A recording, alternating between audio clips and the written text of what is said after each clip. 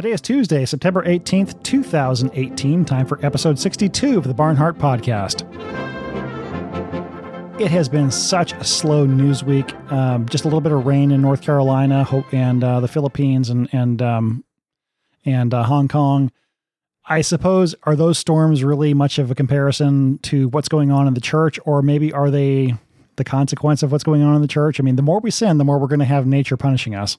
Well, I'm real big, and I used to give this lecture in my cattle marketing schools that, I don't think there's been any significant increase at all in especially meteorological phenomenon.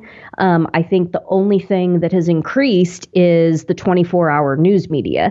And in fact, I saw a news story within the last week that said exactly that there's no increased incidence of hurricanes, tornadoes, XYZ. In fact, there's several parameters, and I think hurricanes is one of them, where it's actually less. If you think about it, we've just come off of a huge drought isn't the right word, but there was a span from like the middle 2000s, from like Katrina and all that, until not too terribly long ago, where there were no hurricanes that made landfall on the East Coast of the United States. Just none. There were none for, I think it was, I want to say 10 years or maybe a little bit over 10 years. They didn't have a single one. Well, nobody talks about that. But then, you've got, and it cracks me up, you see the guy, I don't know if he was on the Weather Channel or if he was a local news. No, that was Anderson Cooper. Was it Anderson Cooper? Talking about the guy in the bracing himself, and then the people are just walking across in the background. There were a couple of things. There was the guy on the Weather Channel who was like screaming into his microphone and leaning in like he's about to fall, be blown away the other way, and a couple of people in tracksuit and shorts kind of walk by in the background looking at him like, "What's your problem?" Yeah. Yep. There were a couple of great memeable moments that came out of North Carolina. I mean, it's not like what happened down there is just like a summer rainstorm. I mean, I was joking about that in the opening, but they're getting catastrophic rain, like 4 feet of rain. Yeah. Which is like 2.5 meters. People have died. And, with these things, a lot of people just refuse to evacuate. And, people die.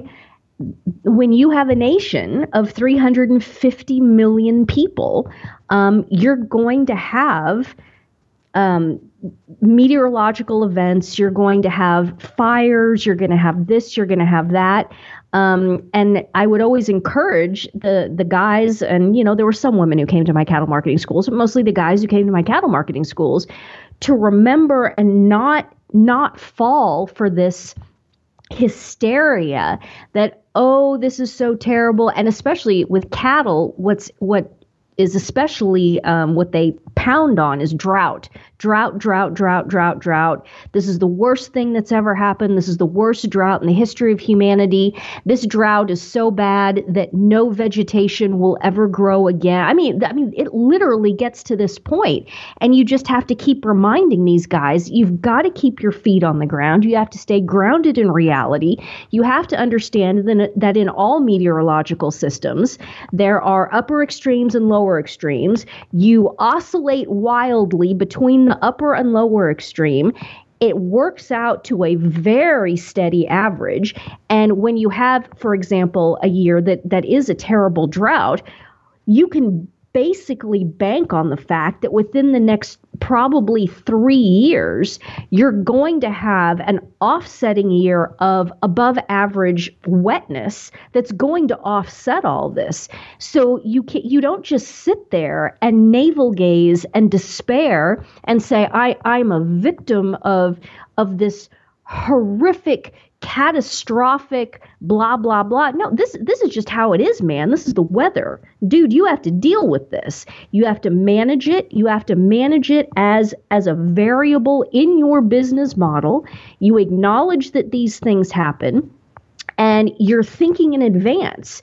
And, the interesting thing about how cattle marketing works into all that is that meteorology, and specifically, rainfall, grass abundance, et cetera, those variables drive the price, they drive the market. And so you're actually getting signals in the market about what you're supposed to do given these inputs of these meteorological systems that none of us can control. There's nothing that mankind can do to influence the weather. And I know that there are probably people sitting listening to me say that right now because we have all been so browbeaten for the last 20 years with this man-made climate change crap, and it's absolute horseshit. Okay, so their hashtag language. It is absolute horseshit. There is nothing that mankind can do to influence the weather. Nothing. Not even the Jews can do it. Say again? Not even the Jews can do it. Not even the Jews can do it. Well, there was some moments where there was some, parting of the Red Sea and all that. But yeah, no. That wasn't climate. That was water. That's not climate. That's a good point. That's not climate. There is nothing that mankind can do to influence the weather. The system is just far, far, far too massive. Far too massive. And also, specifically engineered by God so that we can't influence it, so that we can't screw it up. And we are supposed to be fruitful and multiply. The planet is filled with petroleum, which is a basically limitless resource relative to the human population, condensates of methane that form in between the crust of the earth and the upper region of the mantle, and methane condensates into these petrochemicals. It's all there because God put it there and he wants us to use it. And it's incredibly efficient. And basically there's nothing we can do to mess with the climate. It's going to do what it's going to do. It swings back and forth. The ginormous fusion ball in the sky that's called the sun, that has just a tad to do with climate on Earth, sunspots, so on and so forth, solar cycles. We have nothing to do with that. So, this whole thing with the weather and everybody freaking out, it's what's going to happen is going to happen. There are going to be floods. There are going to be events. Don't be an idiot if you need to evacuate. If there is a big event coming your way, don't be stupid. Evacuate. Most of the people nowadays, especially somewhere like the United States, a first world country, people who die in things like this die because they're stupid and they made an incredibly stupid decision and they didn't get out when they were told to get out. Or they do things like they drive into water. A lot of the people, you see it every time. Some idiot will drive a vehicle into water and get swept away, and that's the end of it. So, it's horrible. It's absolutely horrible when it happens, but it's also part of life, and it's something that, you just have to deal with as an adult, especially if you're going to be an adult who lives in reality. So something else you have to deal with if you're living anywhere near the coast and these storms come along. Yes, prepare, get out of the way if you have to. But if you do decide to stick around, you might want to be armed and ready because there's, of course, the epidemics of looting going on. This is, you can see this one coming down Broadway. This is, to be expected nowadays, unfortunately. I'm surprised there haven't been stories of vigilantes taking care of it, though. Or maybe it is, and that's just not the kind of thing the media wants to report because that's the Second Amendment working the way it's supposed to. I think that the people who are intelligent enough to be the kind of people who would enforce the rule of law against looters are also the people who are smart enough to get the hell out. So, I think the looting happens because there is that vacuum where the low IQ, criminally inclined set, they are not, they're just not held back by any sense of right and wrong morality. They're so steeped in sin in their personal lives. And let's be honest, you look at the pictures and most of the people who are looting in the Carolinas are black. I mean, you look at the pictures and it's all black people doing this because they are steeped in that satanic rap hip hop culture. lives of fornication, drug use, et cetera, et cetera. Sin makes you stupid. It makes you stupid. And the more mired in sin that you are, the more blunted and then eventually non-existent your conscience is. So there's just nothing at this point when you look at the rap hip hop culture and how far gone that black culture in the United States is. There's just nothing holding these people back. So, they see something like this and they see that they can break into, Dollar General or whatever store it is, and they can go in there and they can clean out all the laundry detergent and, take away all the cheap Korean televisions and whatever it else is that's in there.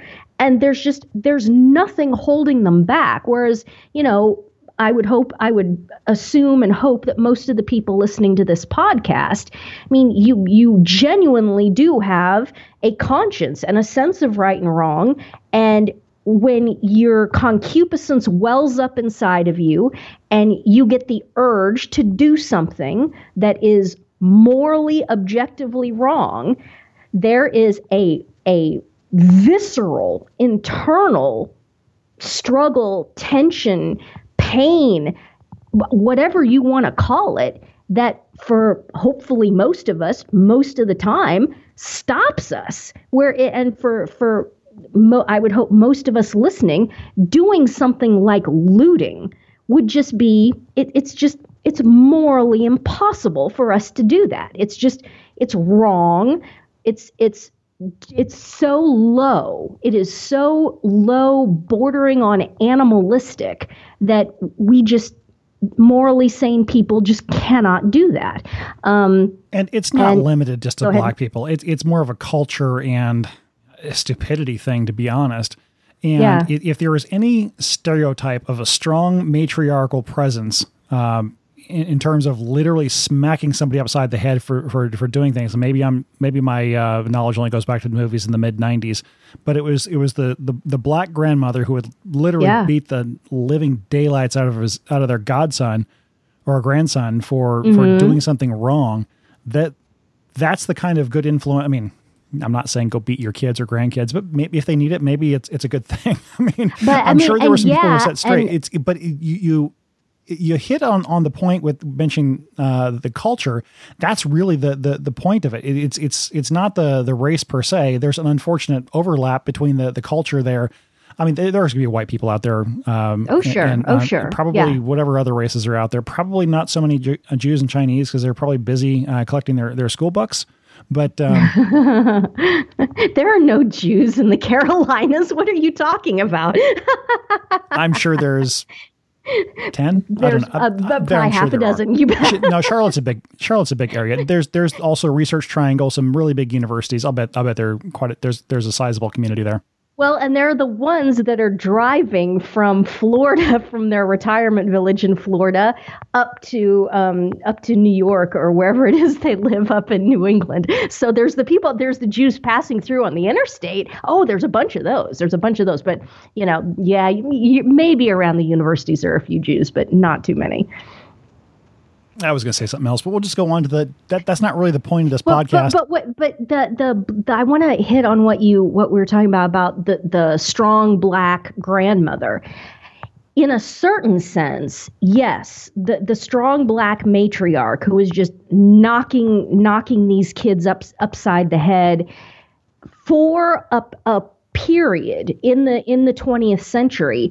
The strong black woman grandmother was able to kind of sort of hold, the black culture together. But that is a completely unsustainable paradigm. You cannot have this business in any culture where the women are having to be both the women and the men. And we were talking about this earlier today in a different context. I can't remember what it was.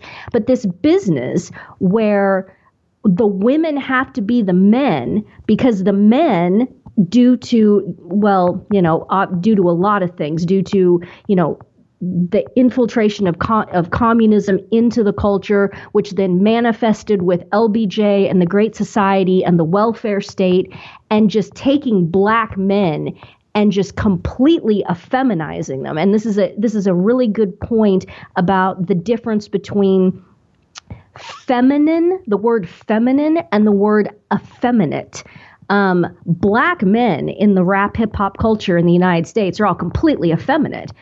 It's not that, and what that does not mean is that they're a bunch of swishing fags, because they're all fornicating with women. I mean, and they're all doing this fake macho crap, and I mean, it's just pathetic. They're effeminate in the sense that they won't do anything that will in any way cut into their quote unquote personal pleasure. So if they don't want to get a job, if they don't want to work, if they don't want to be responsible, if they don't want to take care of their children, if all they want to do is lay around the house, smoke weed, and screw, then don't forget the Madden video games. And Madden video games, then they will not do anything that cuts into that quote unquote those pleasures, those sensual pleasures that they enjoy. That is what effeminacy is. And phrasing it the other way, the effeminate man cannot endure the arduous thing to how's that phrased? Cannot perform the arduous good. So remaining celibate before getting married. Gee, that's contrary to following your pleasure. Yeah. Yeah, I mean, they see female flesh, and at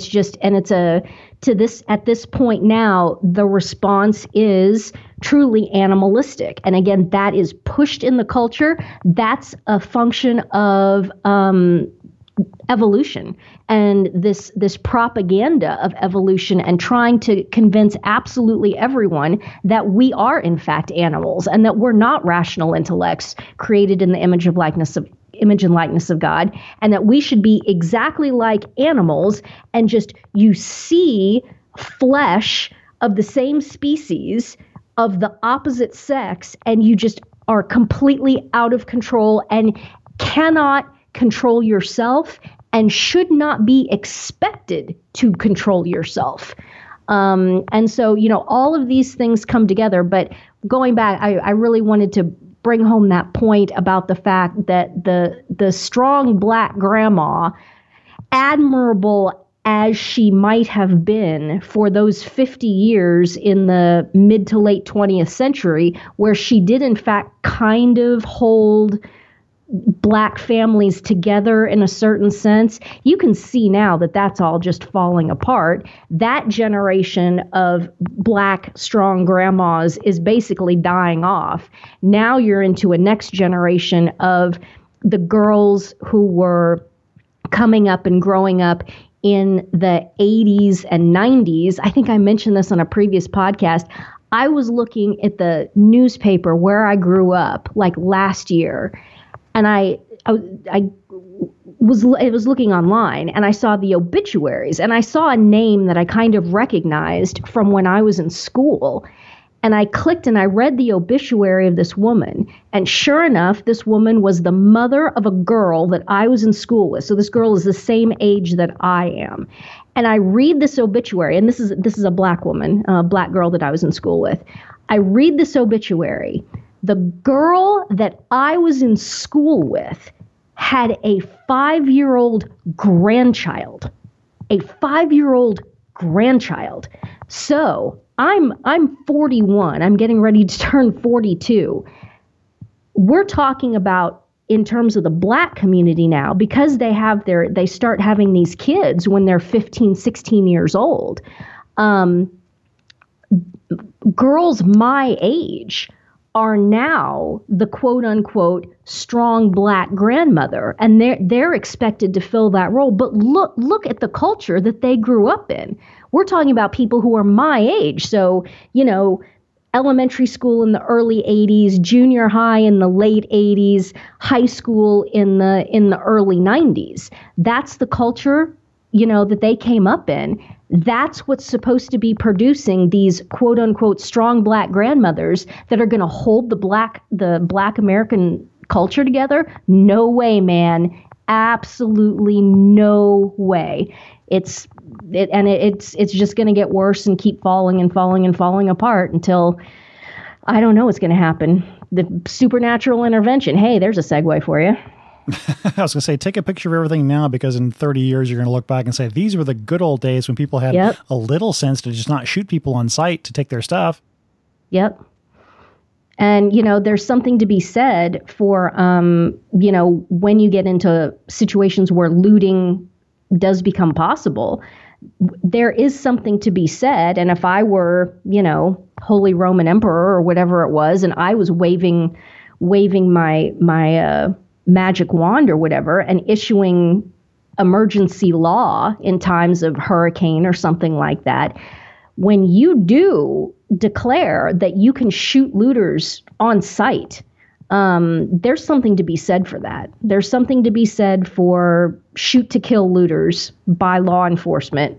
Or business owners. I mean, I remember during the Los Angeles riots, the Koreans defended themselves. They had ARs and they were armed. No, they had SKSs, but SKSs. Okay. And they would take positions up on the roofs of their buildings and their shops. Hey, at 10 meters, an SKS is no joke. Yeah. Yeah. So, something to be said for it. But again, I think all the intelligent people just cleared out of the Carolinas. So there you go. Well, I wouldn't argue with that necessarily. But then again, it's tongue in cheek. I have a anti-East Coast bias because I was born on the West Coast, but that's not like there's a whole lot of intelligence out there either. I mean, it's just dark times all the way around. Yep. Okay, so the question of the week that came in by email, and it probably segues in with some of the main topics here. This was something that was submitted for Ask Ann, but I have a feeling this just goes too well with the notes for tonight. Ann, how can you still be Catholic with everything going on in the church? Well, I wrote a response to it, and it went viral. And the web traffic on Barnhart.biz is like, it's at unprecedented. It's holding at unprecedented levels. Breaking this information with the help of the fantastic Argentinians who are working their little fingers to the bone, scouring the internet, getting us the information about Bergoglio's past in Argentina and all that. With all of that, because I'm really the only person in the Anglosphere who's publishing any of this, so. Everybody is now coming to Barnhart.biz looking for more breaking news about Bergoglio's history in Argentina. So traffic at Barnhart.biz is at the highest level by far, holding. I mean, I've had spikes, but it's holding at the highest level that it's been at since I switched to WordPress, which is like 5 years ago now, I think.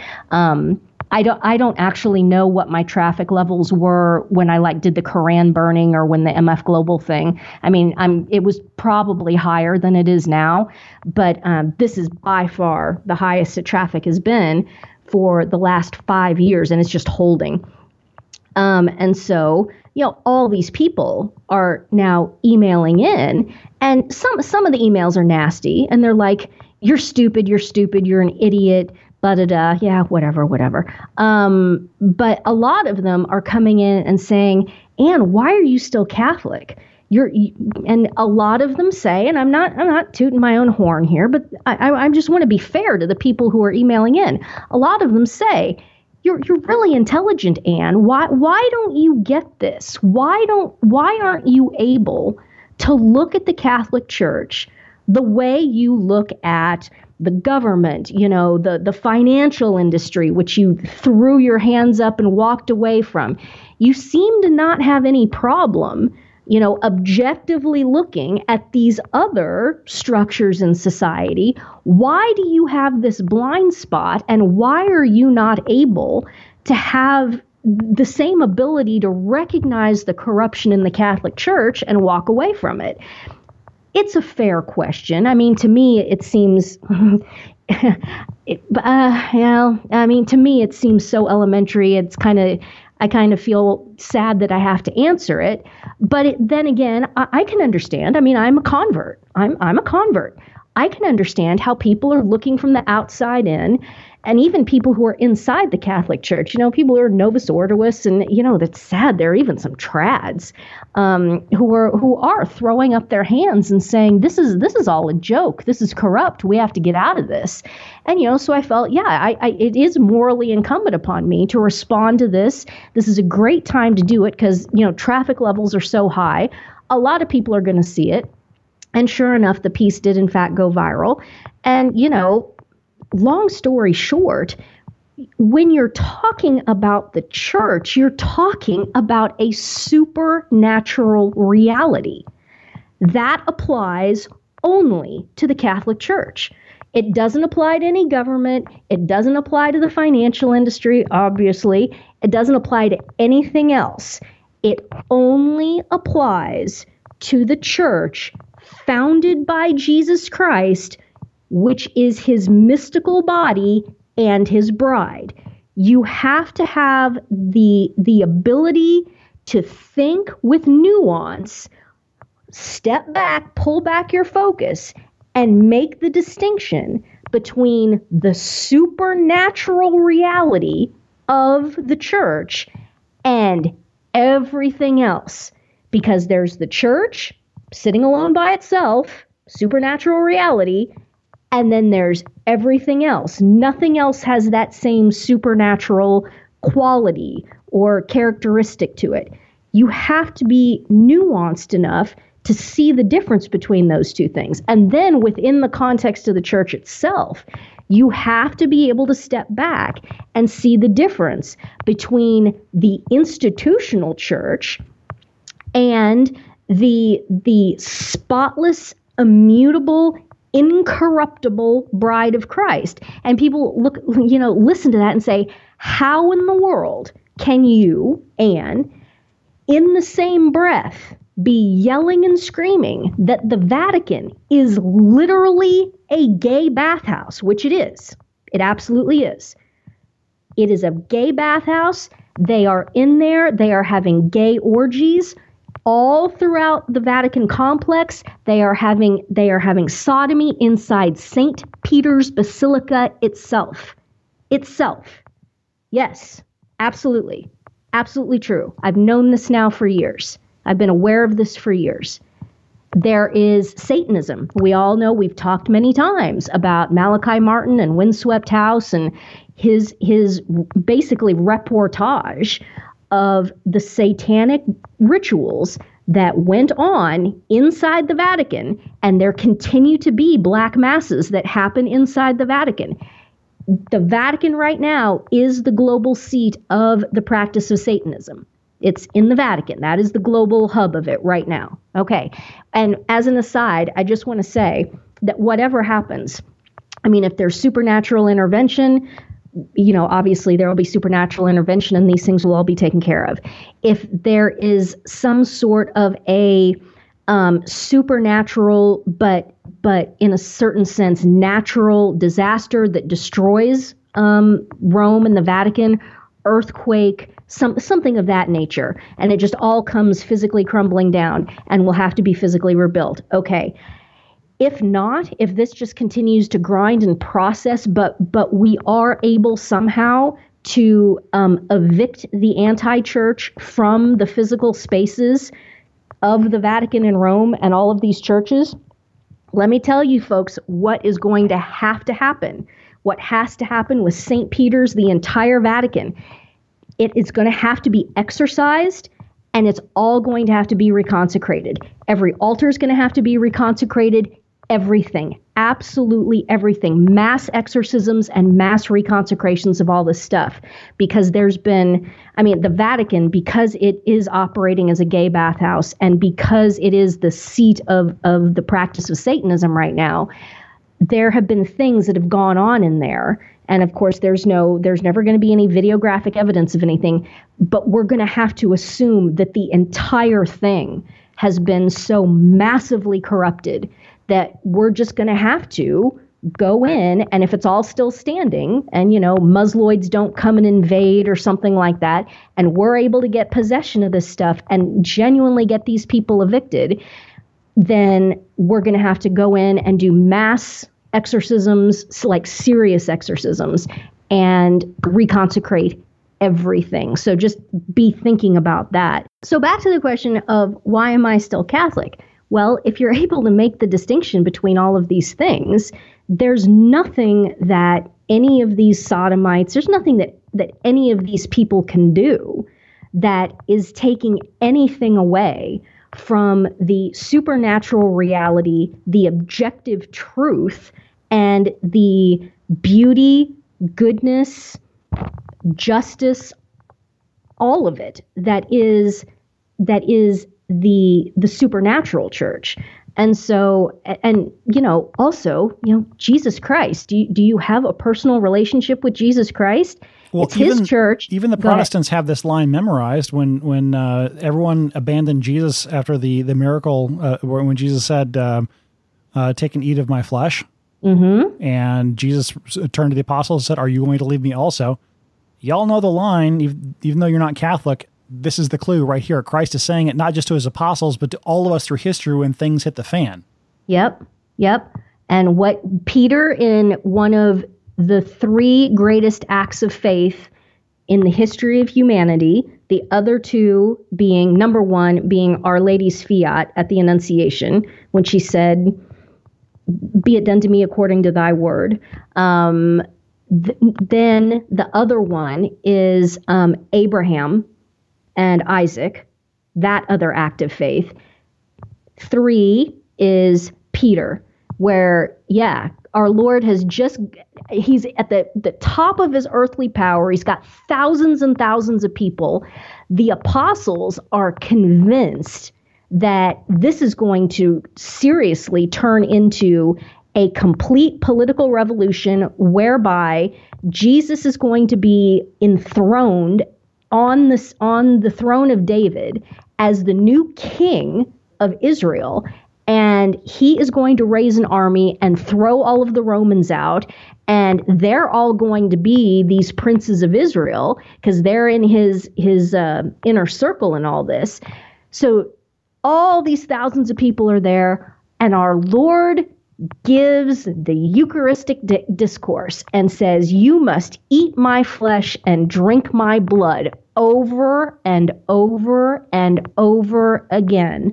And then he switches the verb. He switches from "you must eat my flesh" to "you must gnaw and chew my flesh." And just to make sure everybody realizes he's completely serious and not speaking figuratively. And he repeats himself. Go into John 6 and count it up. I think by my count, he repeats himself 14 times. 14 times. "You must eat my flesh and drink my blood." And all the Jews stand up and say, "This cat is nuts. We are out." All the apostles are crestfallen. Our Lord walks over. He looks at him and he says, "Well, are you going to go too?" And Peter and all the rest of them have absolutely no idea what he was talking about in terms of the Eucharistic discourse. It was just, they were just like, "What? We've never heard any of this before. We don't understand what you're saying. We don't know what you're talking about." They didn't have any forewarning. They didn't go into this expecting anything about, "Eat my flesh, drink." They're just standing there slack-jawed. And our Lord walks over and says, "Well, are you all going to take off too?" And Peter, God love him, literally, God love him. Peter says, "Where else are we going to go?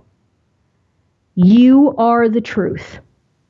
You are the Son of the living God. Where else are we going to go?" And, but the thing that I worry sometimes that people, when we talk about that, Peter's statement there in John 6, that I think sometimes a lot of Catholics even hear that as like, shrug your shoulders. Yeah, this sucks. Where else are we going to go? But that's not what it is. It's not, yeah, this sucks, where else are we going to go? Even right now, when the anti-church is in ascendancy, Pope Benedict is being held in some quasi cell, having been coerced into this fake resignation crap. Pope Benedict is sitting there, apparently to his mind, unable to administer the church. You've got an anti-pope who is just, at this point, we're exposing the fact that this guy is up to his eyebrows in child sex trafficking and pedophilia. I mean, it's funny. Early on in the Bergoglian anti-papacy, I used to say to people when we were having conversations about this, what is it going to take? Is it going to take him appearing on the loggia of the balcony there of St. Peter's and literally raping a boy? Is it going to take that for you all to, snap out of this? And I was using it obviously as just a rhetorical device of extreme hyperbole. And now the weird thing is that it's still obviously a rhetorical extreme, but now we literally are getting into the fact where we're talking about the fact, and it's openly discussed. It's openly discussed on television in Argentina that Bergoglio is tied up intimately up to his eyebrows with child sex traffickers, and his boyfriend Gustavo Vera, who's got running the network of boy prostitutes working the gay bars of Buenos Aires. And you're just like, it's like satire or extremes and hyperbole is actually materializing before our eyes into a sick reality. So we've got all of this infiltration, and it's that bad. It's that bad in terms of the institutional church and the ascendancy of the anti-church, but the true church is still visibly that good. You've got the Eucharist. You go to the holy sacrifice of the Mass, and it's God Almighty. You're at Calvary. You're at Calvary when the priest elevates the host. That is God Almighty. If you're able to go to Eucharistic adoration, that's Him. It's Him right there, physically substantially present. And there's just all of this just incomprehensible beauty that can never be canceled out. That's the thing. There's nothing that Satan can do. There's nothing that the anti-church can do that can ever match in magnitude. Its evil can never match in magnitude the good of the true church. The true church will always be visible.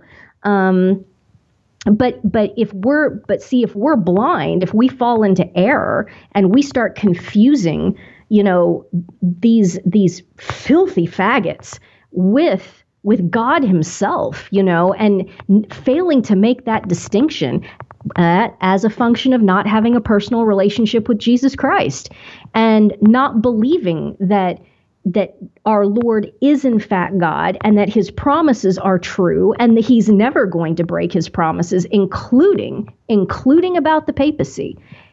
He has not broken any promises about the papacy. Pope Benedict is sitting in his, de facto prison cell there. And is he a bad pope? Certainly. I mean, I've argued and will continue to argue that for what he's done, for this horrible mistake that he's made, he's the worst pope ever. He's the worst pope ever. But, I mean, you take all of the problems that Ratzinger has, and it is absolutely nothing compared to what anti-Pope Bergoglio does every day before 10 a.m. I mean, it's not even comparable. It's not even on the same scale. So even with regards to the papacy, the Pope is still visible. Pope Benedict is still visibly wearing white, going by his name, going by his papal style, living in the Vatican, et cetera, et cetera. He's still visibly the Pope. He's still visibly the head of the church. It seems obvious to me what's going on here. And none of our Lord's promises about even the papacy have been broken. And so, that beauty is still there, and it will always be there, and will always be visible, because visibility is one of the qualities, one of the characteristics, one of the marks of the church. So don't forget that. I mean, as bad as this stuff gets, in a certain sense, the worse the anti-church gets, the sharper the contrast, the greater the contrast, the greater the relief. So the beauty of the true church just shines even brighter when you look and see the comparison between how absolutely depraved these sodomite clerics and prelates and cardinals and anti-Pope Bergoglio, how absolutely evil and satanic these men are, and how it's now starting to manifest.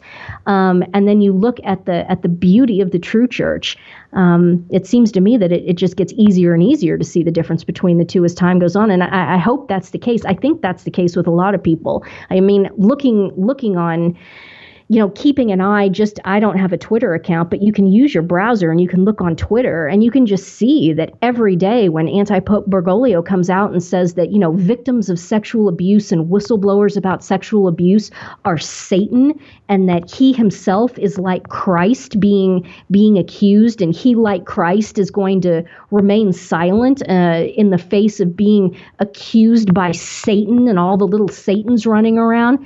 I mean, this is just, people are absolutely incensed, but they're not incensed enough yet. They're not incensed enough. There needs to be physical manifestations, marches, heckling, shouting down, all that kind of stuff. It needs to start happening. You just can't. What they're banking on is that people are just going to lose interest. 36-hour news cycle, and maybe this one will last. Instead of 36 hours, maybe this is going to be a few weeks. That's what they're banking on. They're also banking on the fact that it's just going to be a phenomenon in the United States, and that's it. And it'll peter out, it'll burn out. Nobody has enough faith to actually do anything about any of this. That's what they're all banking on. They're running the clock. That's why anti-Pope Bergoglio said, I'm going to have a synod about, the protection of children, and we need to get into that little discussion here next, in February. We'll do it in 5 months. What he's banking on, he's saying, we'll do a 2-day synod of bishops addressing protecting the young and the vulnerable from sexual abuse 5 months from now. They're trying to run the clock. They're betting that all of you out there are just lukewarm, and you're going to be up in arms maybe for a couple weeks, maybe for 3 weeks, 4 weeks, something like that, and then you're just going to forget about it and you're going to move on to the next thing. And I pray every day, no. Let this anger, this righteous anger, let it grow, let it ferment, develop, explode. I absolutely hope that it just explodes. We need to start having people physically going and confronting these people and shouting them down, heckling, driving them out of the sanctuary.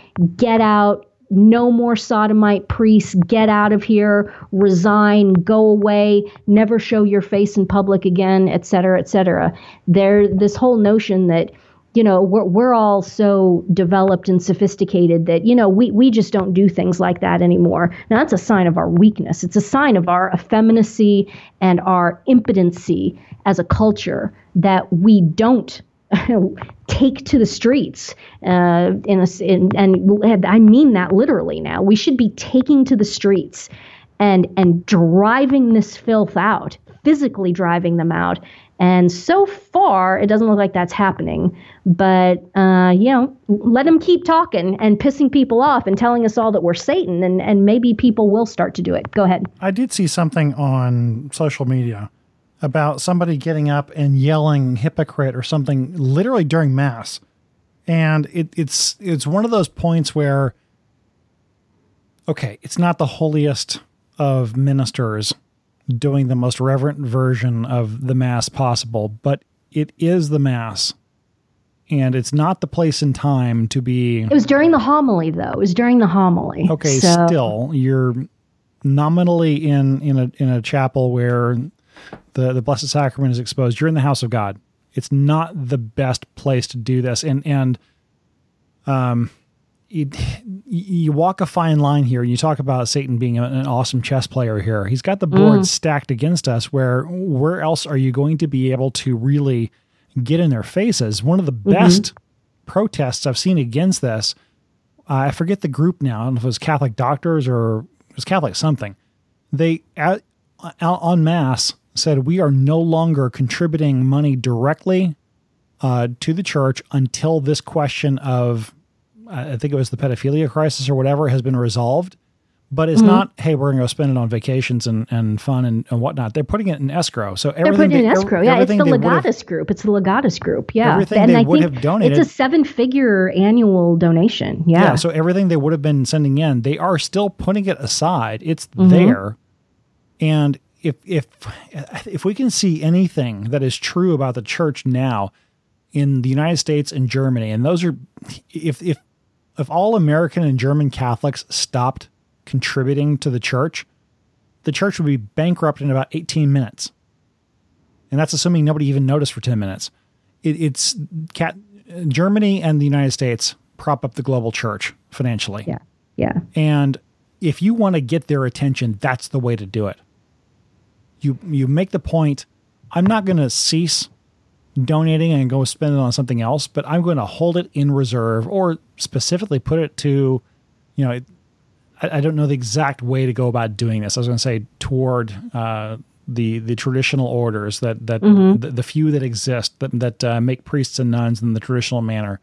Support them. They need it. Every dollar you put to them, they're going to figure out how to get $10 worth of value out of it. I know some of these traditional religious, it's so rare in some of these communities to see people who are young, in habit, beaming of joy. You can just see there's something supernaturally joyous about them. They show up to a store, they've got $50, and the manager says, okay, we've got all this other stuff we haven't been moving.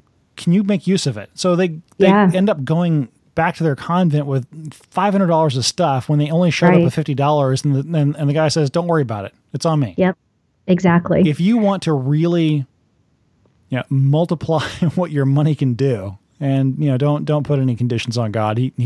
Somebody gave him 2 fish once and he fed 5,000 people. So what he can do under the right circumstances with your money is amazing. And as far as the people who are in the institutional church who are have one foot in hell and one foot on a banana peel, tell them you're not going to give them the money directly anymore. It's withheld until they do something. Yep. And that absolutely 100% agree.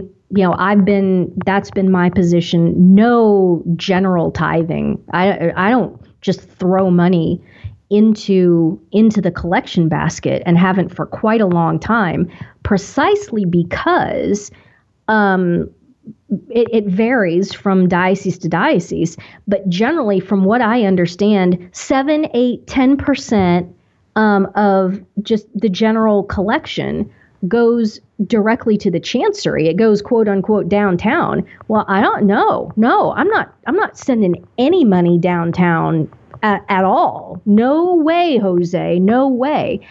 The other point. No way, Jorge. Huh? No way, Jorge. Very good. That's a hashtag right there. The other point I want to make, you made the point about the U.S. and Germany basically funding almost everything at this point. Here's another point, though, about that, is that between the Kirchensteuer church tax in Germany and in the U.S., it's essentially a money laundering scheme whereby money is going from the federal government to the institutional corrupt Catholic Church in terms of healthcare services And now human trafficking, all of this crap of trafficking these illegal immigrants in, and then paying the church X dollars per head for every single illegal immigrant that they traffic into the United States. And this is also obviously going on big time in Europe, but we're talking about, and Germany is a large beneficiary of that too. But we're talking about the US and Germany specifically. So much of this money is actually being rooted through. Okay, so you all, I don't, you all pay taxes to the IRS. That goes into the coffers. Also, debt is being generated, obviously, by the Federal Reserve. I have to mention that. So, now we're probably 3 or 4 generations forward in terms of people whose lives are being leveraged by this debt creation by the central bank to create quote unquote money. That then goes your tax dollars and the leveraging of your progeny. That money is going into the federal government, which then launders it back to the evil institutional anti-church through healthcare services, reimbursements, and human trafficking now. And the same thing is going on in Europe, specifically in Germany. And with Germany, it's so evil because it's pure simony. I don't know if a lot of people are aware of this, but in Germany, even though Germany is almost completely apostate now, nobody goes to mass in Germany.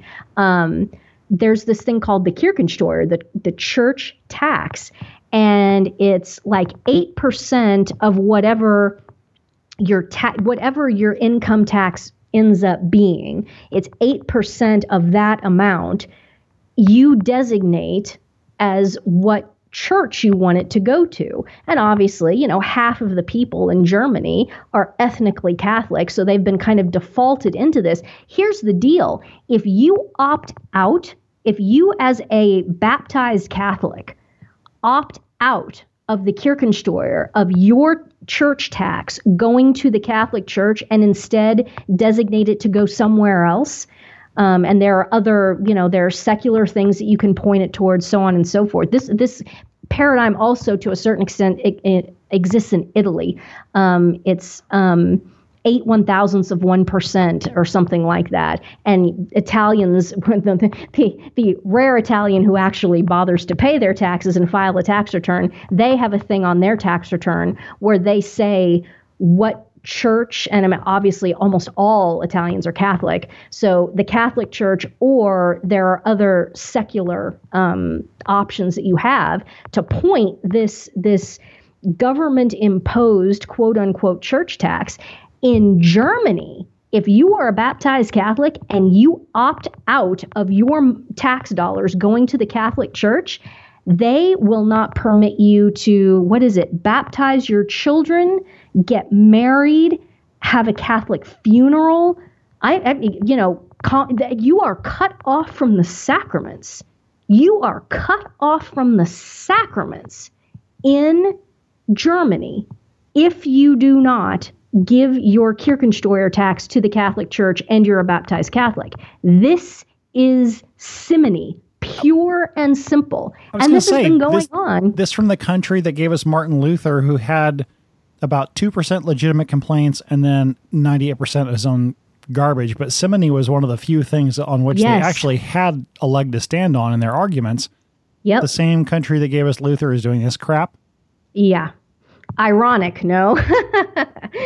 So, absolutely 100% agree with Super Nerd. Absolutely do not give any money. Tithe directly, buy raw commodities, buy groceries, give the priest an old car. I mean, take them out to dinner. Good grief, there's anything you can do. Do not give, cut off completely downtown. Make sure downtown doesn't get anything. Talk to your parish priest if it is possible for you to somehow pay, let's say, the electric bill for the month of October 2018. Go to the parish priest and say, I want to pay the parish's electric bill for the month of October 2018.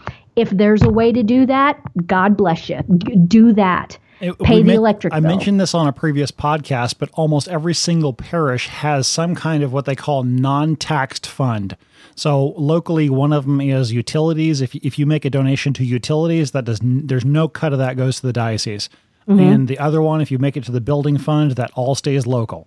And yes, I realize there's arbitrage and or what's the term, fungibility, that yes, some other money gets freed up for it to be taxed and whatnot, but you can still make the case that your money is not being taxed at that point. Yeah.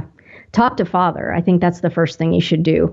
Go to your parish priest and say, look, I want to do something here, but maybe he knows of an expense that would come out of parish funds that maybe you can handle directly. I mean, charity straight to the source. Exactly. So kind of tithing in kind, TIK, tithing in kind. There's lots of things you can do there. So cut them off, but then also understand that this whole problem of how the institutional anti-church is in bed with the federal government. This is all going to have to be torn down to the ground. And, what that is going to mean in the short term, there's a lot of people right now, faithful Catholics, not just calling, in addition to calling for,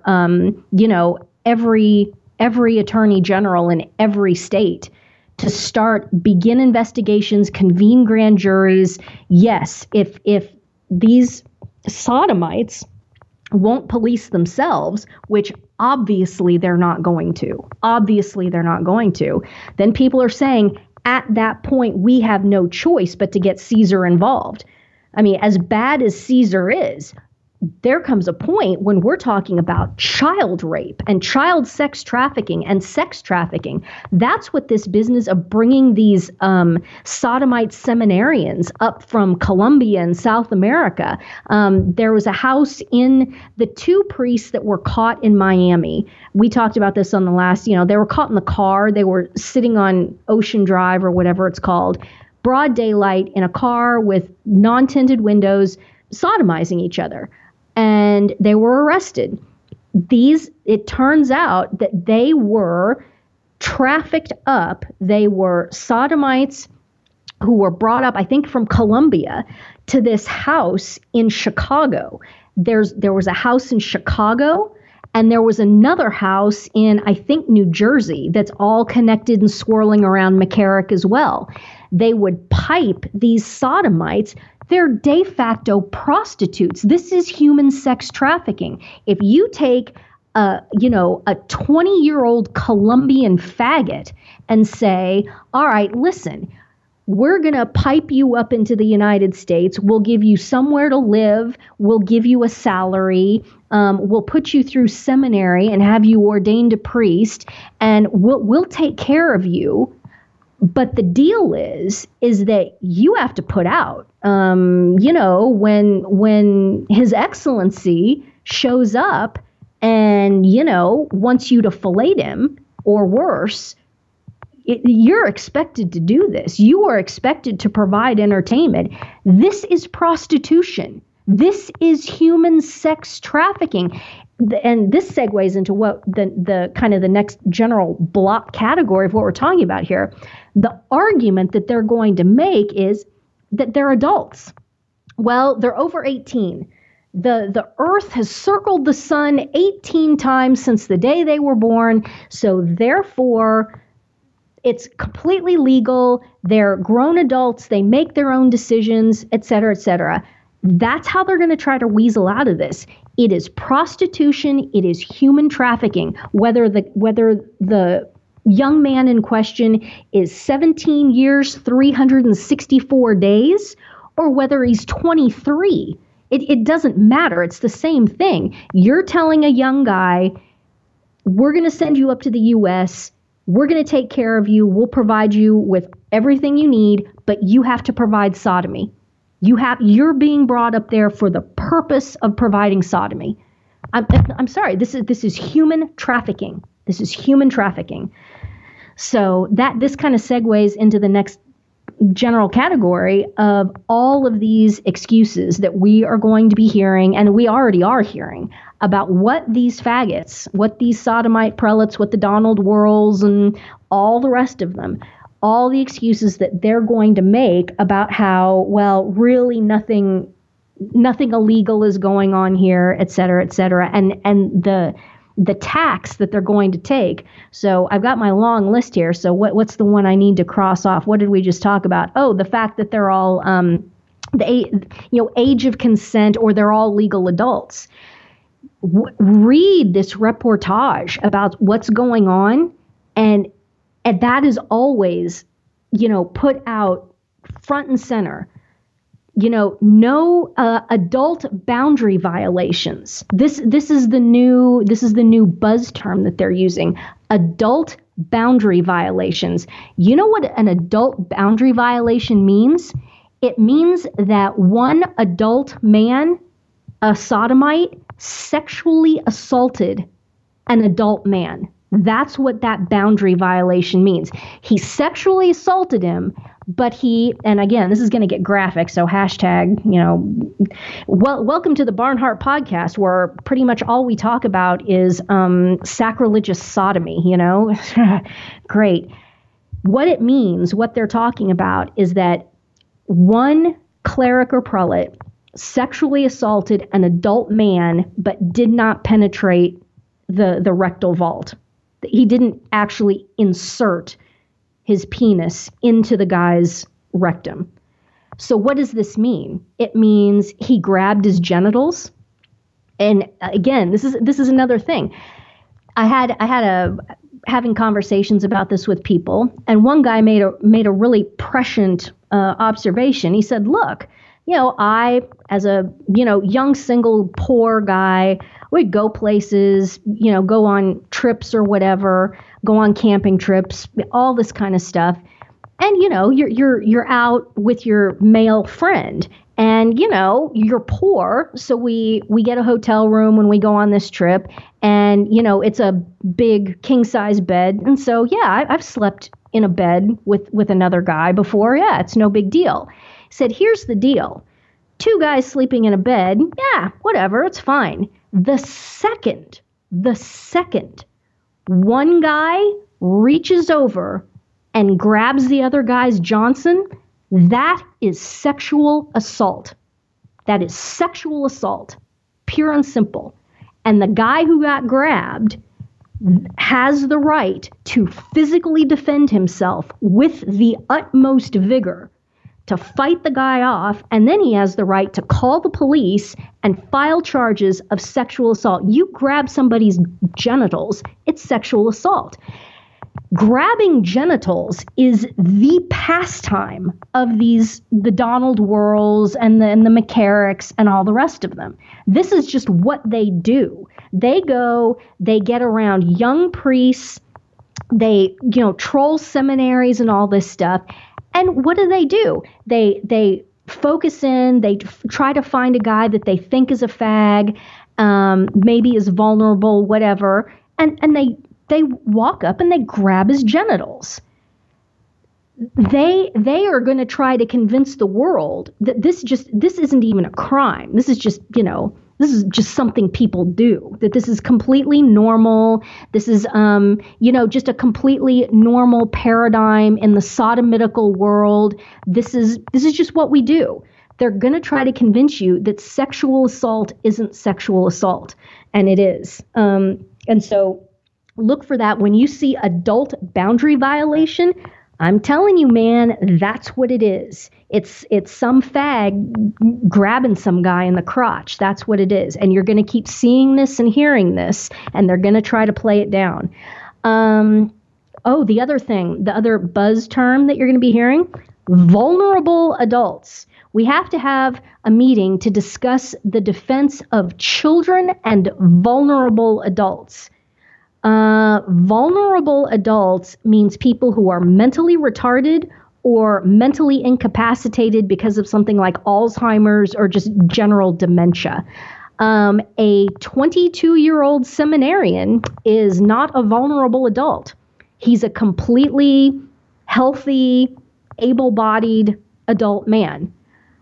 So when they're talking about, well, we have to have we have to establish guidelines for the protection of children and vulnerable adults. understand that doesn't include all adult men, including all seminarians.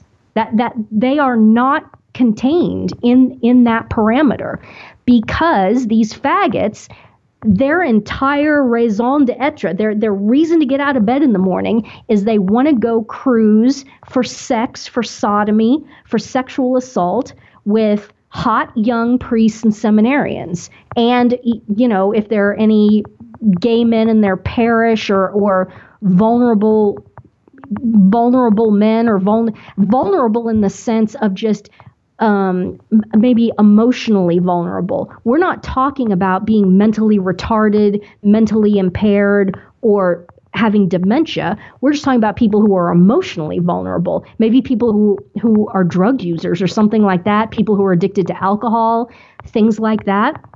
That they're excluding all of those people when they're talking about, oh, we have to have guidelines for protecting vulnerable adults. So be very attuned to that and listen for that.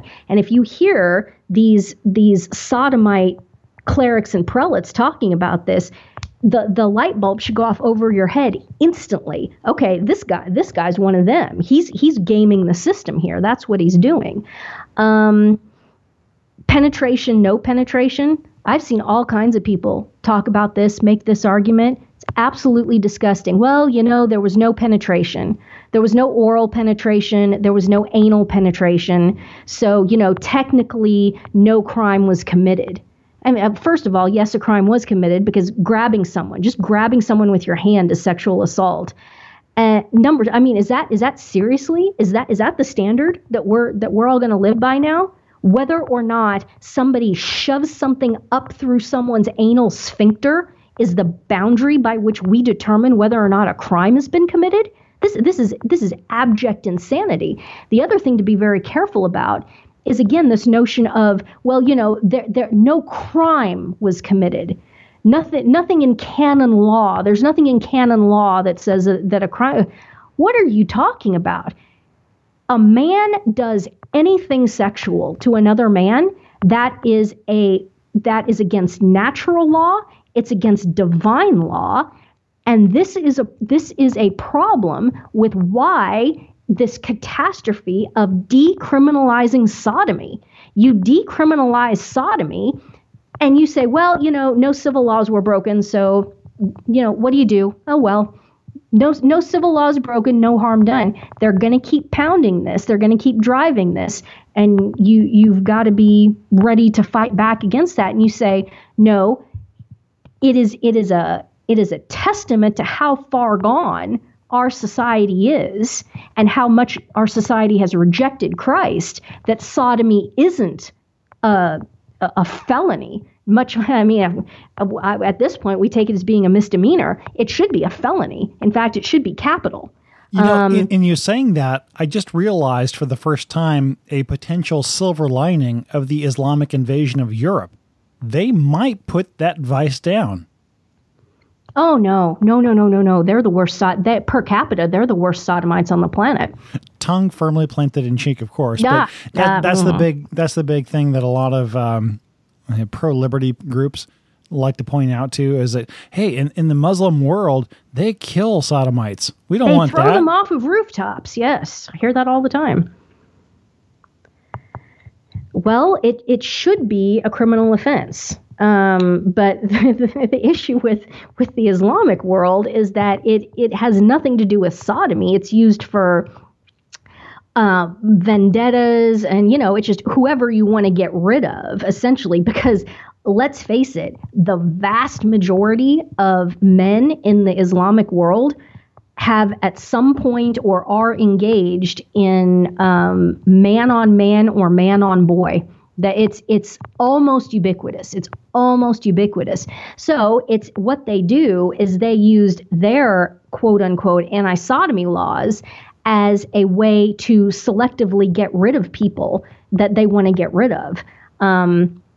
It's kind of like the honor killing thing. You know, you make, if according to Sharia law, if some woman walks down the street and makes eye contact with a man, then you are licitly permitted to murder her under, honor killing codes or something like that. What that just means is that you're giving every man, every father, every brother, uncle, whatever, you're giving him essentially licensed to murder whoever he wants, any woman in his family that he wants to, and also potentially to murder other men, because you can say, well, you made eye contact with my niece, so now I have to kill you. But really, the reason you're killing him is because he's getting ready to open up a store that's going to go into competition with your store or something like that. Don't be fooled by this. That's what all of that is about.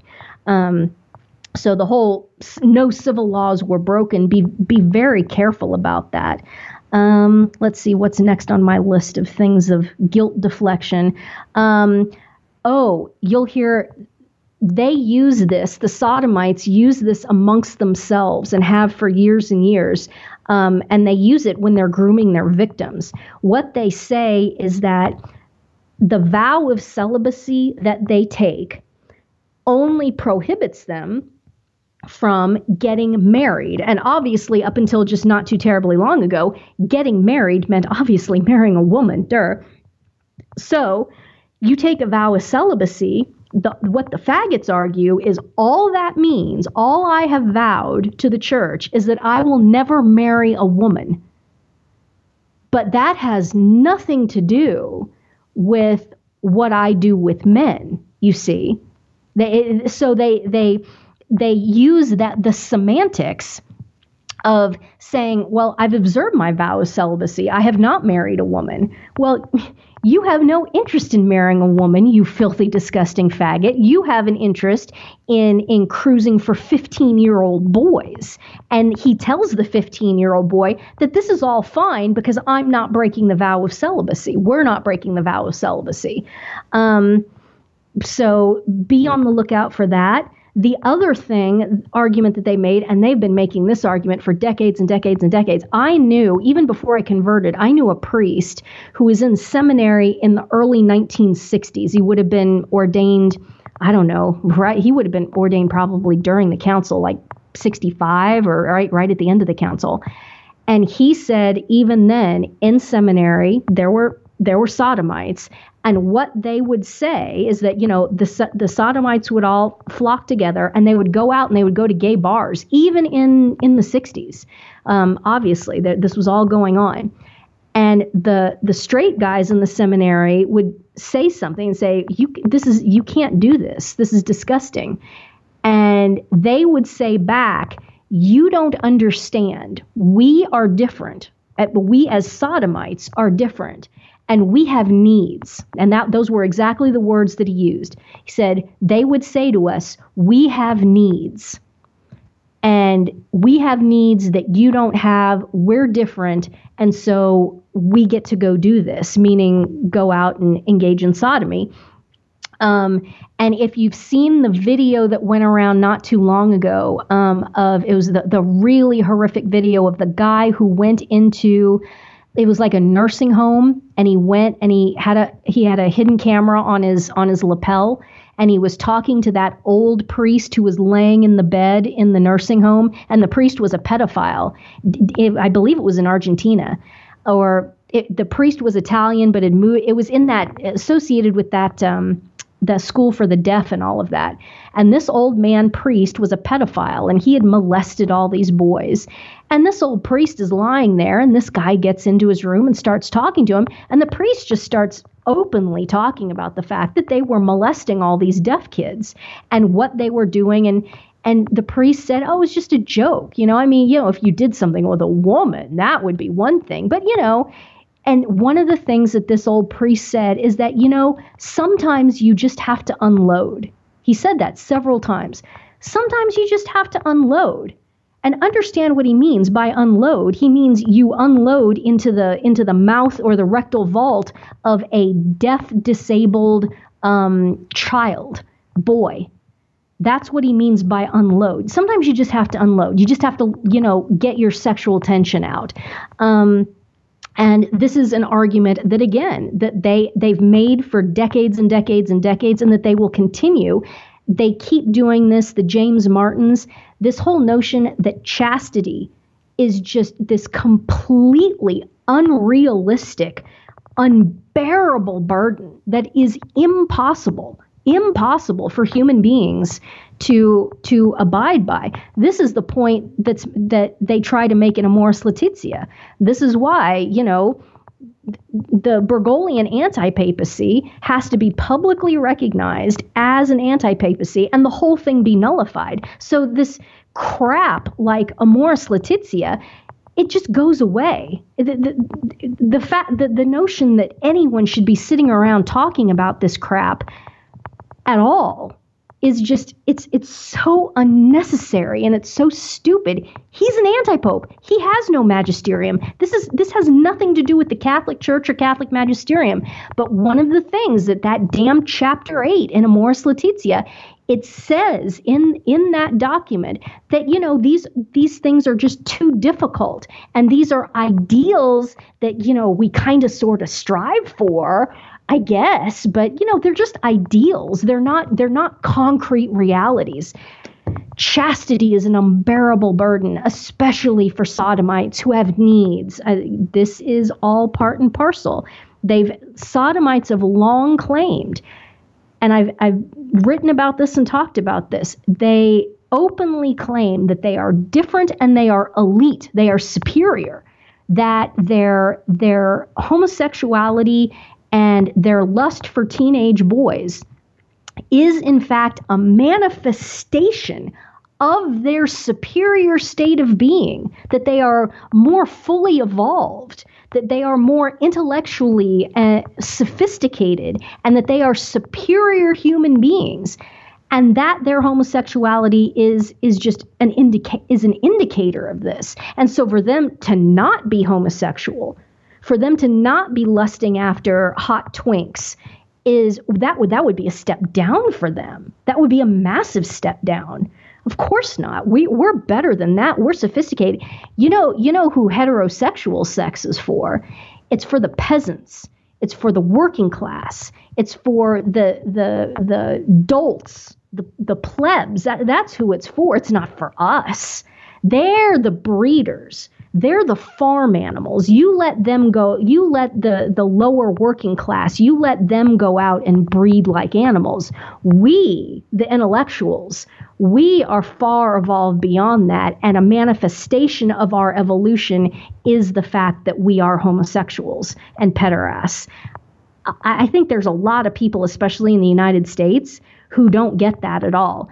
I think listeners in the UK and in continental Europe, I think they'll say, oh yeah, we know what she's talking about. We know what she's talking about. I think a lot of people in the U.S. just don't get that at all, that there's that sense of elitism. Let's see, is there anything else on my list here? Age of consent, boundary violations, vulnerable adults, penetration, no penetration, no civil laws were broken, vow of celibacy only means you can't marry a woman, chastity is an unbearable burden, and sodomites claim that they are elite and different. Nope, that is my entire list. Super Nerd, what do you have to say about sacrilegious sodomy? I have nothing to say about it because I have no knowledge of it. Well, I don't directly either, but yeah. I wish I could be more like you. I wish I could not know as much as I know about this. God knows. I certainly don't endorse it. Don't stick your neck out or anything. Well said. I want to go back to something you said a lot earlier, okay. Talking about it's time for Caesar to get involved with the church. Mm-hmm. And I'm not so sure that's a great idea. Because I hear you. when Caesar gets involved, he's not going to get out of the picture. So if you have a situation where the government starts having oversight, now you're going to start saying, well, why? Especially in the United States, where we have the First Amendment separation of church and state. Actually, for those who really understand this, that's not in the First Amendment. That's actually a Masonic principle of separating church and state. And the First Amendment says that the government shall make no laws respecting or prohibiting religion. But in terms of regulating or getting involved or calling in attorneys general to investigate the Catholic Church in their jurisdiction, now you are saying the Catholic Church does not have autonomy anymore to do its own thing. And I don't mean that in the sense of being able to commit sins, but it's a lot worse than a slippery slope. I guess one of the first places where it goes is, okay, so what did somebody say in confession? Yeah. Well, there's a sacramental seal there. That cannot be undone by anybody. Yep. There are saints who are in heaven who are martyred because they would not reveal a seal. And I would not want a situation where it becomes a requirement or a precedent where some unworthy bishop in the past said, we have situations here going on, bring the government in, go ahead and wiretap the confessionals, find the people who are guilty and arrest them, and we'll laicize them after the fact. No, that's outsourcing the job you were supposed to do, and you will burn in hell if you bring Caesar into the situation here, into the equation. Because honestly, Caesar was somebody who worshipped the gods of the Gentiles. And Psalms 95:5, all the gods of the Gentiles are demons. So you're bringing somebody who doesn't have the interests of God in mind to begin with, to come in and exercise jurisdiction over the affairs of the church. And but I mean, sexually assaulting children is you've just now entered into the civil domain when you do that. Yes. So, if you have a child who openly says, or, a teenager who says, that priest right there, he sexually assaulted me. I mean, do we necessarily have to get the seal of the confessional tangled up in this at all? That's where it's going to go. Yeah. And this is the satanic 3-dimensional chess that's going on. And it's a situation where you look back to, the testimony of Belladad and putting in intentionally a bunch of communists into the priesthood. Mm-hmm. And I was just heard this recently. I can't remember the context now, where the suggestion that was made of those 1,000 or 1,100 communists that were put into the priesthood, the majority were probably homosexuals.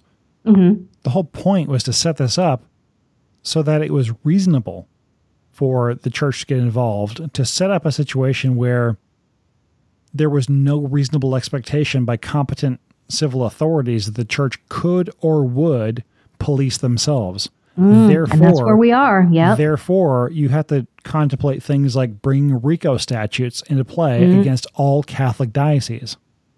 I've seen that in the news. Oh yeah. That's the big conversation. Do we go after this using the RICO statutes? And for those listeners who don't know, RICO stands for RICO, Racketeering Influenced Criminal Organization. Obviously, RICO statutes were first written to go after the mafia. A great Catholic organization. Yes.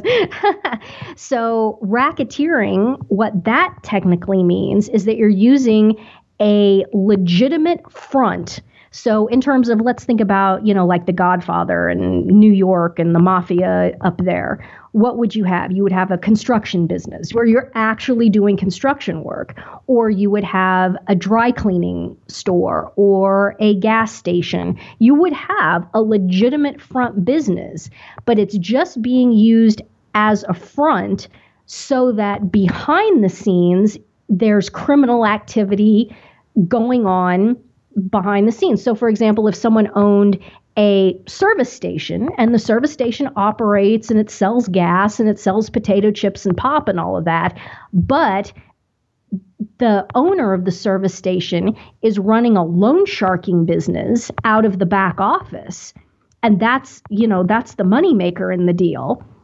That is racketeering, and that's how the mob operates. Now, if you think about it, what do we have now, and what is the argument that's being made? You've got the anti-church in place. They are using the false front facade of this this satanic construction of an admixture of the true church and the anti-church, which, as Father Linus Clovis brilliantly says, today occupies the same liturgical, sacramental, and juridical space. So you've got the two mixed up together. And so they're using the church/anti-church as the legitimate front for what's going on behind, which is human trafficking, money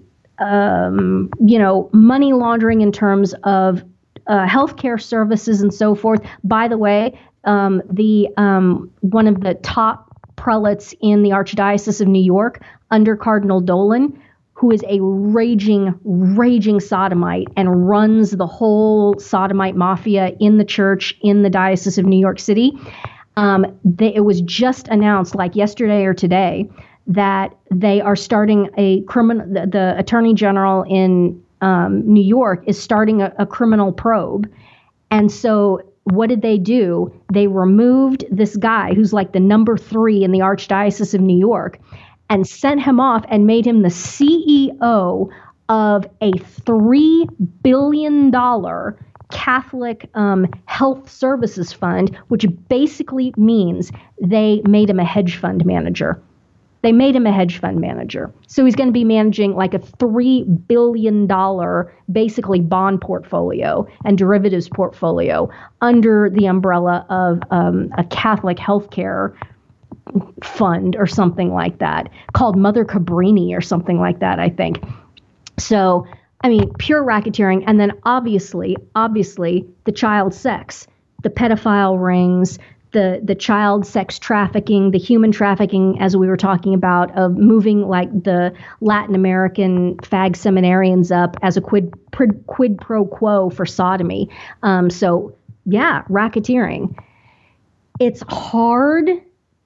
I mean, I can see this argument. I can see how all of this just falls beautifully under the RICO statutes. Now, I'll let you go again, super nerd. You got to talk the other side of this. Oh, I was just going to say that you don't want to open the door to that, because once that the nose of the camel gets under the tent, it's not coming out. But what do we do? How do we have law enforcement against this criminal activity of these sodomites without involving secular law enforcement? I guess we have to find the criminals, get the evidence ourselves, and bring it to law enforcement and say, look, you're not coming into our organizations, into the church, and snooping around. We're going to bring the criminals to you with the proof. So we need whistleblowers. We need more whistleblowers, is what you're saying. Yeah. How about like a James O'Keefe, Project Veritas? Yeah. Oh, thank you. Oh my gosh. I was posting about this last year when the Me Too and the Harvey Weinstein and all that started. I made a post that said, what we need a Me Too movement in the Catholic Church with seminarians and all this, and we've got that. And then what I attached to that was, we need James O'Keefe style hidden camera, exposés. We need hidden camera stuff. We need seminarians to get together, go to the electronics store, find out whatever these cameras are that these James O'Keefe, and also the people who are doing the exposés on, Planned Parenthood and, selling the baby parts and everything, they're using the same technology, these cameras. And we desperately need hidden camera footage of these guys. And just because we were talking about the seal of the confessional a few minutes ago, never in the context of the confessional. And that includes people thinking, I'm going to go make a false confession and see if I can coax a priest to say, no. Horrible sin, sacrilege. You cannot do that. But what you can do is, if you're one of these seminarians and these bishops or these priests or the rector of the seminary or whatever, if these guys are openly going around and trolling and flirting and grabbing guys and propositioning guys for sex, which apparently this is pretty much standard. This is what McCarrick did for years. This is what Worrell does. All these guys, they would just go and troll these seminaries, cruising for sodomitical hookups. Okay, if you're in one of these pink palaces, if you're in one of these seminaries and this crap is going on, this technology with these hidden cameras, it's got to be affordable. You've got to be able to somehow get together, family, friends, whatever, crowdfund something like this and do some hidden camera operations, and let's get some of these guys on video. Let's get this done. Yes, we need to do that. It's very affordable, and anybody who's been following my Twitter feed over the last month has seen me make some references to Steve Rombaum, who is who owns an international private investigative service. He's been in digital investigations for years and years and years, and he has spoken at a group called Hackers on Planet Earth. They do a conference called Hope Conference. They do this every 2 years, and I want to say 6 years back, people who ask good questions during his talk, he will give them some kind of tchotchke, some kind of giveaway. It was T-shirts for a long time, but one year, and it caught my attention because of just the price difference. A good T-shirt costs $15 to have made, and he said, "If you ask a good question, I'll give you one of these pens that I'm using right now in my pocket to record audio and video of the entire audience of everything going on." It's like, wait, $15? This was 6-7 years ago. Oh, wow. The ability to have super small, super hidden, more than good enough to stand up in the court of law if you're not a law enforcement officer. And of course, if you are a law enforcement officer, I don't need to tell you this, but in terms of the ability to covertly record things, it's easy these days. Super easy. Yep. Well, that's what we need. As I've been saying, I remember years ago now, I remember being haughtily lectured to by a sodomite who later turned out to be, I later found out, one of the most notorious layman sodomites in the Vatican today. Haughtily lectured me that it is a mortal sin to even suspect someone of being a sodomite without, and I quote, videographic evidence. All right, if that's what you filthy fags want, let's get on it, folks. Let's do this. Let's get videographic evidence on these filthy sodomite perverts, and let's get it so that we can go to the civil authorities and say, all right, we've got the evidence here. You don't need to be, we don't need to be putting the church under Caesar or anything like that. Here's the video. Here it is. Go get them. We need to get on this, and we need to be way more proactive on this. Definitely. Actually, if you're in a situation where you could collect evidence like that, talk to a good Catholic lawyer first, because you want to make this slam dunk.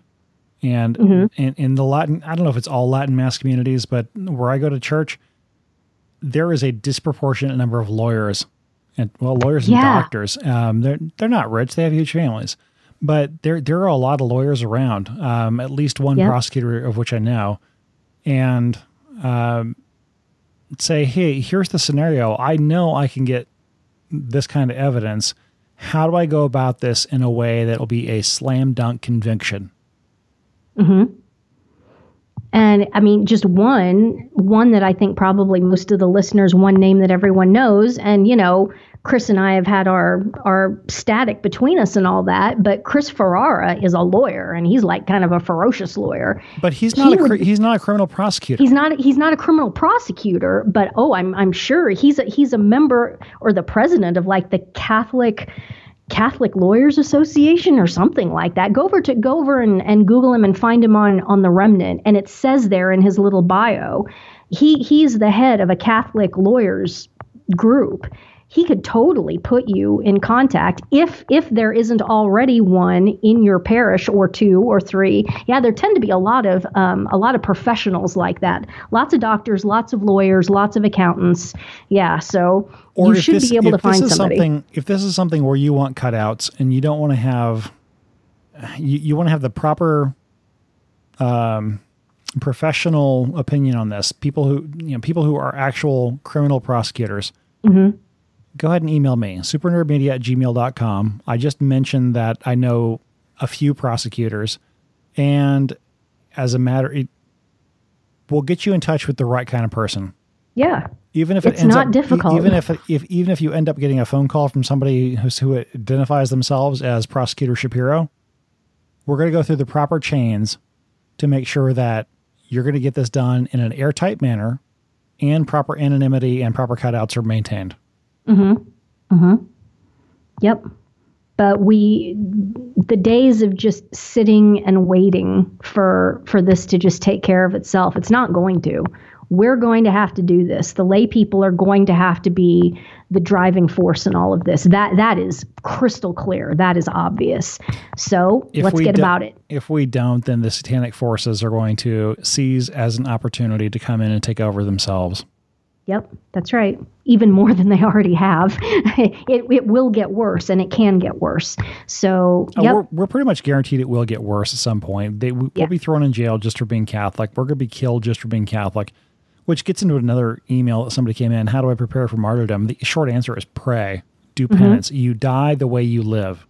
And if you aren't living in the way that you could lay down your life right now, if Christ calls you to do it, then step it up a minute. We were talking earlier about effeminacy, not doing the arduous good. If you have a sense of sorrow that tomorrow is an Ember Day, which, by the way, tomorrow's an Ember Day. Tomorrow's an Ember Day.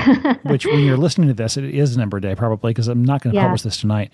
But Wednesday, Friday, Saturday, guys. Wednesday, Friday, Saturday. If you look forward to things like Ember Days and fast days, as oh crap, I got to do this, as opposed to awesome, I get to mortify my soul for Jesus, then that's where you need to start your work. How do you prepare for martyrdom?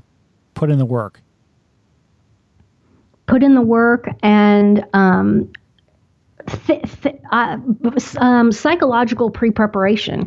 As with anything, if you go to any of the firearms training schools or anything like that, one of the things that they talk about a lot is, you need to be running through scenarios in your mind all the time. Not that you can perfectly predict how any given situation is going to play out, because you can't, but you do need to do the mental exercise of thinking about, okay, what would I do if this and such happened? What would I do if that and such happened? You also do this with driving. What would I do if a deer ran out in front of the car and I hit a deer? Would I swerve into the ditch and cross the median and kill a family coming in a minivan in oncoming traffic? Or would I hold the steering wheel straight and plow as straight as I could through the deer that I hit?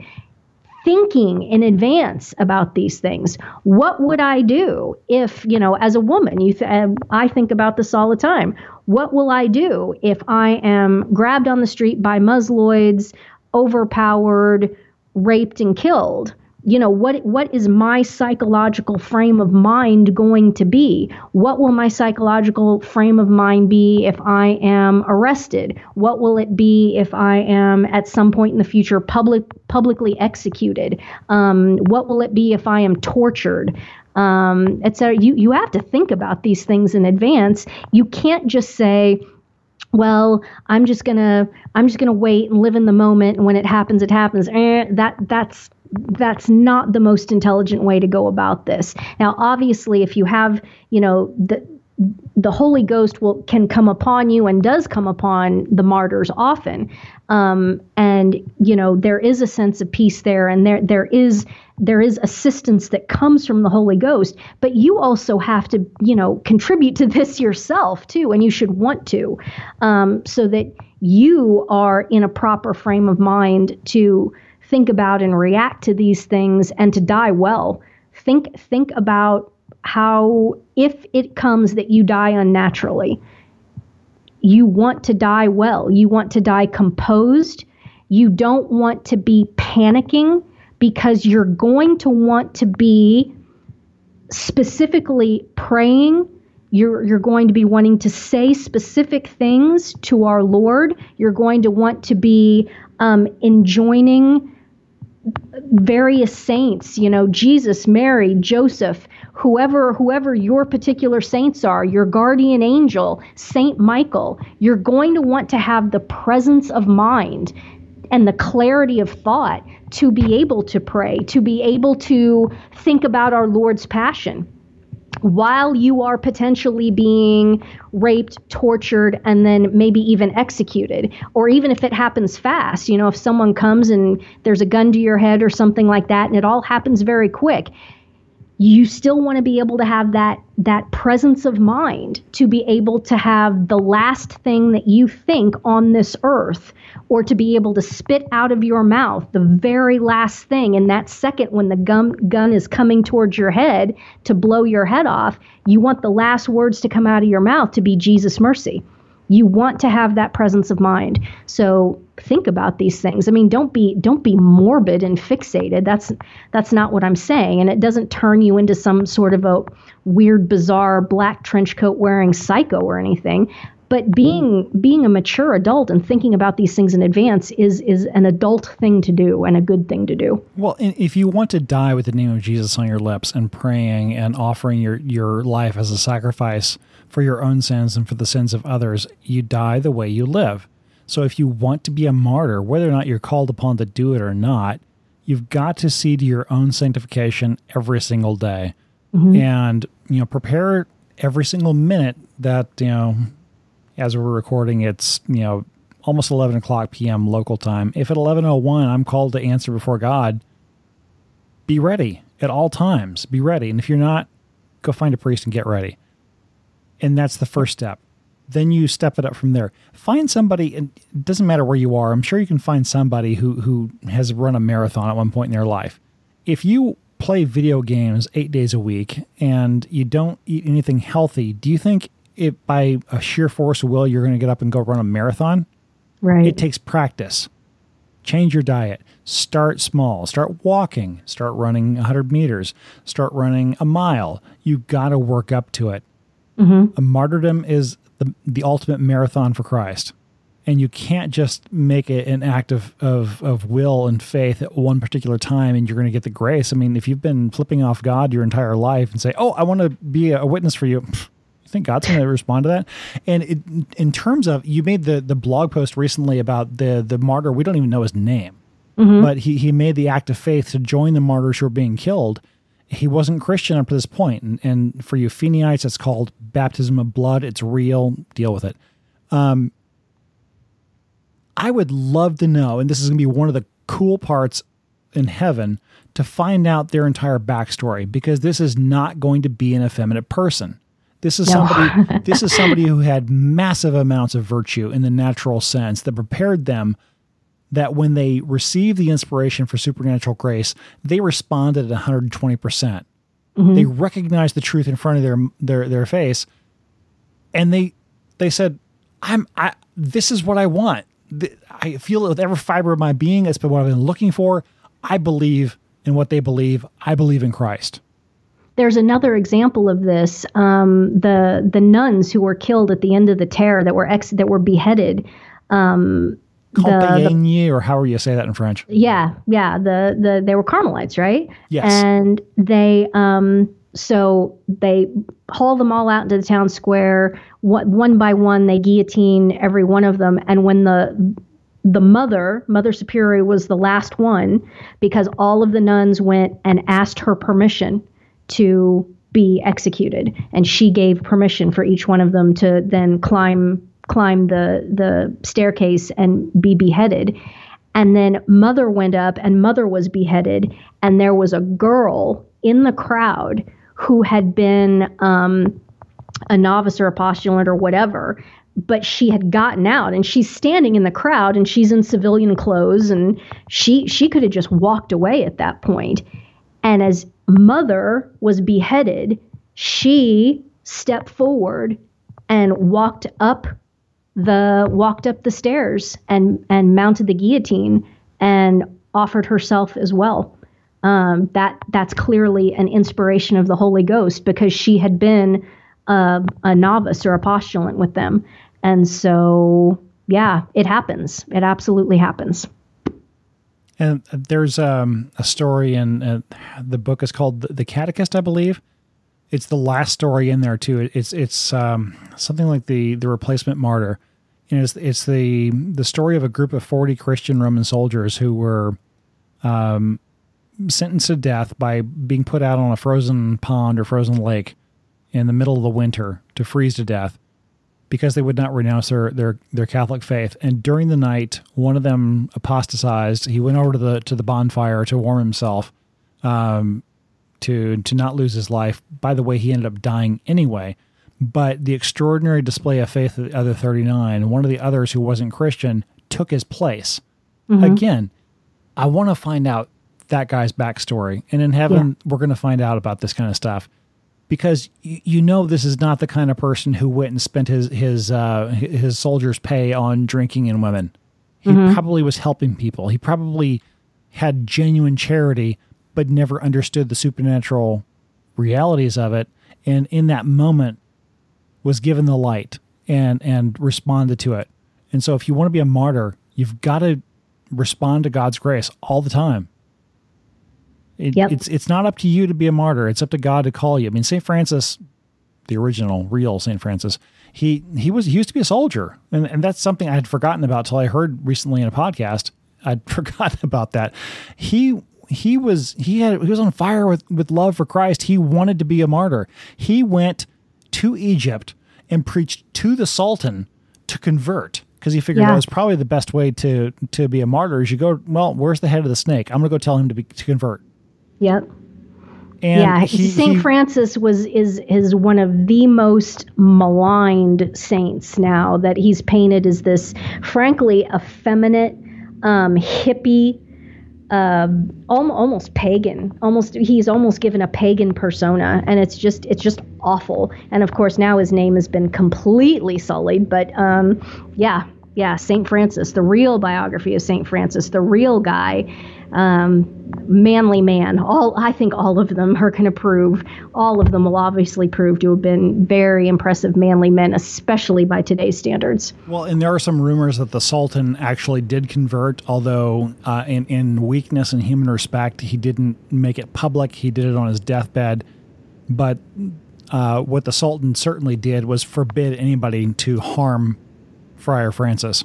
So Francis went into the belly of the beast, to the head of the snake, said, "You've got to repent," and convinced him, at least as far as he's got safe passage to wherever he wants to go. Right. And the Franciscans, as a general rule, because of Francis, were given safe passage throughout the Holy Land, throughout the Muslim-controlled territories. It's unfortunate when you think about what the Franciscans and the Jesuits have become, two of the great orders founded by soldiers. Who had real zeal and converted souls for so long. The whole church has problems, but the Jesuits. I mean, I don't consider the the people who call themselves Jesuits today. I don't consider that to be the Jesuit orders founded by Saint Ignatius. Obviously, it's a den of sodomites. All of that, and they were suppressed. And then they came back, and I just can't. I can't bring myself to intellectually grasp the idea that this monstrosity that these people who call themselves Jesuits today, that this monstrosity is in any way related to Saint Ignatius. It's just it's insulting. I'm offended on Saint Ignatius's behalf. I'm sure he is too, and it's one of those weird, fantasies I have at times. If he could come back and wield a sword, whose heads would be rolling right now? Oh yes, yeah. What a movie that would make! That would be pretty cool. Well, Super Nerd, what do you think? What's our time check? 1 hour 48 minutes ish. Well, there you go. I think we should call it. we took a long enough break between the last podcast and now. It's been 13 days. Yeah, so. That's all right. That's all right. There's been plenty going on and plenty of written content on the old website. And just very, very quick, everybody's kind of asking, how's the tiny princess doing? She has had better days and better weeks. Just went to the hospital today to inquire about having a gastric tube inserted through, they call it a G-tube, through the stomach. And we don't know whether or not that's going to happen or not. She's got a lot of medical complications. So it may or may not happen. We don't know. But she's had some issues this last week where we think she's got an ulcer, and it's weird in a sense because from one week to the next, babies with this condition aren't supposed to even live to 6 months, and we're coming up close to that next month. Feast of the Holy Rosary will be 6 months. Our Lady of Victory. There are some times where it's like she's going to blow way past this, and the question is, well, how long will we have her in our life? And then there are other days where she may not live to see the sunset. And it's just a constant yo-yo, which, I mean, that's hard on her mom. Yeah. I mean, I can't imagine. I can't imagine what that's like. I mean, it's hard enough on me, but I'm a dude. I'm a little more emotionally detached. I see the duties and responsibilities of everything going on. I'm not the heart of the family, so I can't imagine how hard that is. And I know it's hard. I see the evidence of how hard it is on my wife, but yeah, we really don't know from one day. I mean, she's still alive. I mean, to answer the question succinctly, she's still alive. She's still with us for now, but we don't know for how much longer. Yeah. Well, be assured of our prayers. Like I said, I tell you all the time, I wish I could come and help, but you know the situation. You know that I can't, but I wish I could. I wish I could come and snuggle and give her a big kiss, and I'd take some night shifts for you guys so you guys could get some sleep. Although you are getting some help, but you don't have help every night, right? Not every night, and we're kind of in a drought in the last 4 or 5 days in that respect as well. I mean, she did qualify for Medicare, so there is some, which was weird when somebody at the hospital mentioned that. It's like, I don't know if we qualify. It's like, no, it's not you, dude. It's her because of her condition. She's disabled, so she gets Medicaid, right? She's more disabled than a member of Congress. But yeah, so there is supposed to be the ability to get nursing assistance and overnight assistance through various agencies, but there's nobody available to do the work. So it's been so she just passed 5 months, and we just found out in the last week or so, hey, somebody found somebody. Some staffing agency in New Jersey found that we had an application out there. It's like, we're nowhere near New Jersey, and I don't know how that works, but anyway, we talked to the nurse, and I think she's supposed to start in the next 2 weeks and start being available. So, okay. Hopefully some more help is on the way, but it gets to be interesting at times in terms of sleep deprivation and everything that results from that. Yeah. Well, we'll lift you up in prayer, my friend. I appreciate it. And Super Mommy, especially, like you said. I'm sure her heart is being rend, but it's all in divine providence. I've got to imagine that the ability, as well as she has pulled through on so much so far, it's only got to be because of prayer. Because, I complain about my loss of sleep. She loses more sleep than I do. Yeah. And yet she hasn't been as sick as I have been, or going half as crazy or slap happy or as mentally weird at times. Or we were supposed to record this podcast on Friday, and I didn't notice that my network was actually working. It was just my stupid Lenovo laptop, which isn't even part of the podcasting setup here. That had a problem. And so, yeah, that's what lack of sleep does to you. Well, we won't hold it against you, bud. I hope not. Anyway, so I guess we can wrap this up now. The email address for the podcast, where you can send feedback, comment, suggestions, or anything else that you want Ann and I to see, podcast@barnhart.biz. Masses for Ann's benefactors, 7 days a week, and every single week there is a Requiem Mass for everybody who died in the last week. Please pray for the priests who were offering these masses. We talk about Satan stacking chessboards and going after everybody who's good. I guarantee you these priests have got more challenges in their life than they realized were going to happen when they signed up for this. So please keep them in your prayers. The Barnhart Podcast is a production of Super Nerd Media. If you found something of value in this or previous episodes and would like to return some value, please visit supernerdmedia.com for more details, and I will update that website at some point in the future. But that's what Richard did via the P.O. Box, and Diane, John, PMJ, JPF, Michael, and Charles did via PayPal. Thank you very much. That keeps the operation funded. And we should have the guarantee that email will keep working after October 1st. That should be in place in the next few days, actually. Oh, good. So that's something that is non-free that we had to add on to this. So that's it. Definitely make liberal use, or at least I make liberal use of the fact that I set up the email scheme so you can make up anything left with the @ sign. It still comes to me. And so it's great for segregating different cloud services. So if I'm dealing with Acme web hosting, whatever, I set up Acme at supernerdmedia.com and it all just forwards to me. There's no actual defined email address anywhere. Anyway, the hosting provider that I've been dealing with, they say October 1, that stuff doesn't fly anymore. So pain in the neck because I didn't keep an exact spreadsheet of all the email addresses I invented. So